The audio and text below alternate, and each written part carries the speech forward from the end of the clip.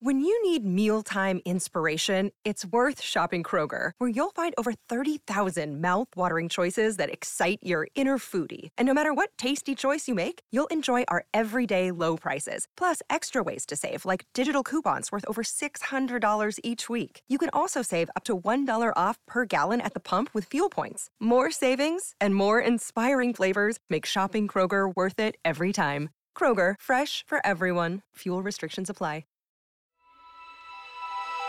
Coming up on 5 Minute News. Police chief on leave after Uvalde mass shooting. Biden asks Congress for 3-month suspension of gas tax. And Afghanistan earthquake kills over 1,000 people. It's Thursday, June 23. I'm Anthony Davis. The Uvalde School District's police chief was put on leave on Wednesday following allegations that he erred in his response to the mass shooting at Robb Elementary School that left 19 students and 2 teachers dead. Uvalde Consolidated Independent School District Superintendent Hal Harrell said that he put school's police chief Pete Arredondo on administrative leave because the facts of what happened remain unclear. In a statement, Harrell did not address Arredondo's actions as on-site commander during the attack, but said he didn't know when details of federal, state and local investigations into the law enforcement response to the slayings would be revealed. Colonel Stephen McCraw, director of the Texas Department of Public Safety, told a state Senate hearing on Tuesday that Arredondo made terrible decisions as the massacre unfolded on May 24, and that the police response was an abject failure. 3 minutes after 18-year-old Salvador Ramos entered the school, sufficient armed law enforcement were on scene to stop the gunman, McCraw testified. Yet police officers armed with rifles waited in a school hallway for more than an hour while the gunman carried out the massacre. The classroom door could not be locked from the inside, but there is no indication officers tried to open the door while the gunman was inside, McCraw said. McCraw has said parents begged police outside the school to move in, and students inside the classroom repeatedly pleaded with 911 operators for help, while more than a dozen officers waited in the hallway. Officers from other agencies urged Arredondo to let them move in because children were in danger. Delays in the police response as the shooting was happening has become the focus of ongoing investigations and public outcry. Law enforcement has, at times, offered confusing and sometimes contradictory details and timelines that have drawn anger and frustration.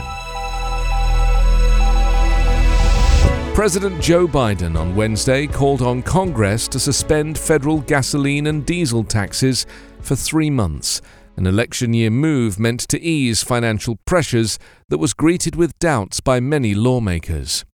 The Democratic president also called on states to suspend their own gas taxes or provide similar relief, and he delivered a public critique of the energy industry for prioritizing profits over production.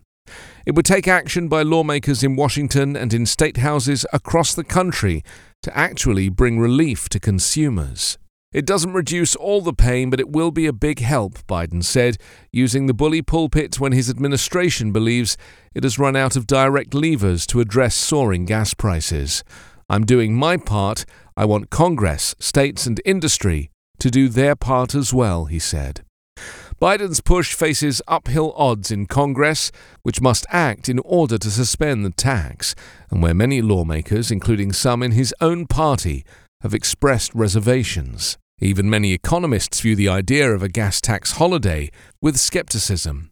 Democratic House Speaker Nancy Pelosi offered a non-committal response to Biden's proposal, saying she would look to see if there was support for it in Congress. Unlikely to pass a gas tax holiday through the 50-50 Senate, Majority Leader Chuck Schumer said that Democrats will focus instead on their bill to crack down on oil companies manipulating the market for higher prices and profits. A powerful earthquake struck a rugged, mountainous region of eastern Afghanistan early on Wednesday, flattening stone and mud brick homes and killing at least 1,000 people. The disaster posed a new test for Afghanistan's Taliban rulers and relief agencies already struggling with the country's multiple humanitarian crises. The quake was Afghanistan's deadliest in 2 decades, and officials said the toll could rise. An estimated 1,500 others were reported injured, the state-run news agency said. The disaster inflicted by the 6.1 magnitude quake heaps more misery on a country where millions face increasing hunger and poverty, and the health system has been crumbling since the Taliban retook power nearly 10 months ago amid the US and NATO withdrawal. The takeover led to a cut-off of vital international financing, and most of the world has shunned the Taliban government. In a rare move, the Taliban supreme leader pleaded with the international community and humanitarian organizations to help the Afghan people affected by this great tragedy and to spare no effort. Residents in a remote area near the Pakistani border searched for victims dead or alive by digging with their bare hands through the rubble. It was not immediately clear if heavy rescue equipment was being sent or if it could even reach the area. The full extent of the destruction among the villages tucked in the mountains was slow in coming to light.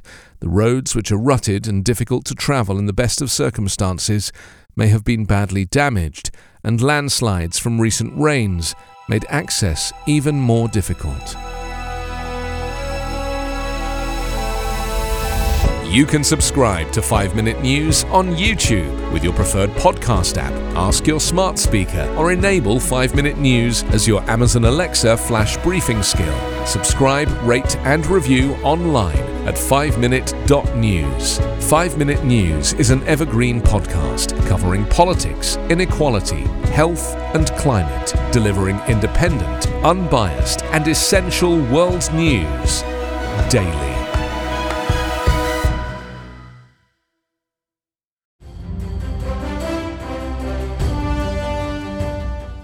This is Peter. And this is Tom. We want to tell you guys a little bit about our podcast. Tom and I met in college, became best friends, and then teachers almost 20 years ago. Sometimes school just does not allow us to elaborate on the topics that we find interesting, like the real shark attacks that inspired the movie Jaws, or the real historical context to Indiana Jones artifacts. Where does cereal come from? Or are zombies real? Does Ben Franklin really deserve to be on a $100 bill? On our podcast, just like in our class, there are no stupid questions. Just two friends having a lighthearted conversation about history, pop culture, and the context of current events. Listen to History Teachers Talking Podcast from Evergreen Network, anywhere you get your podcasts.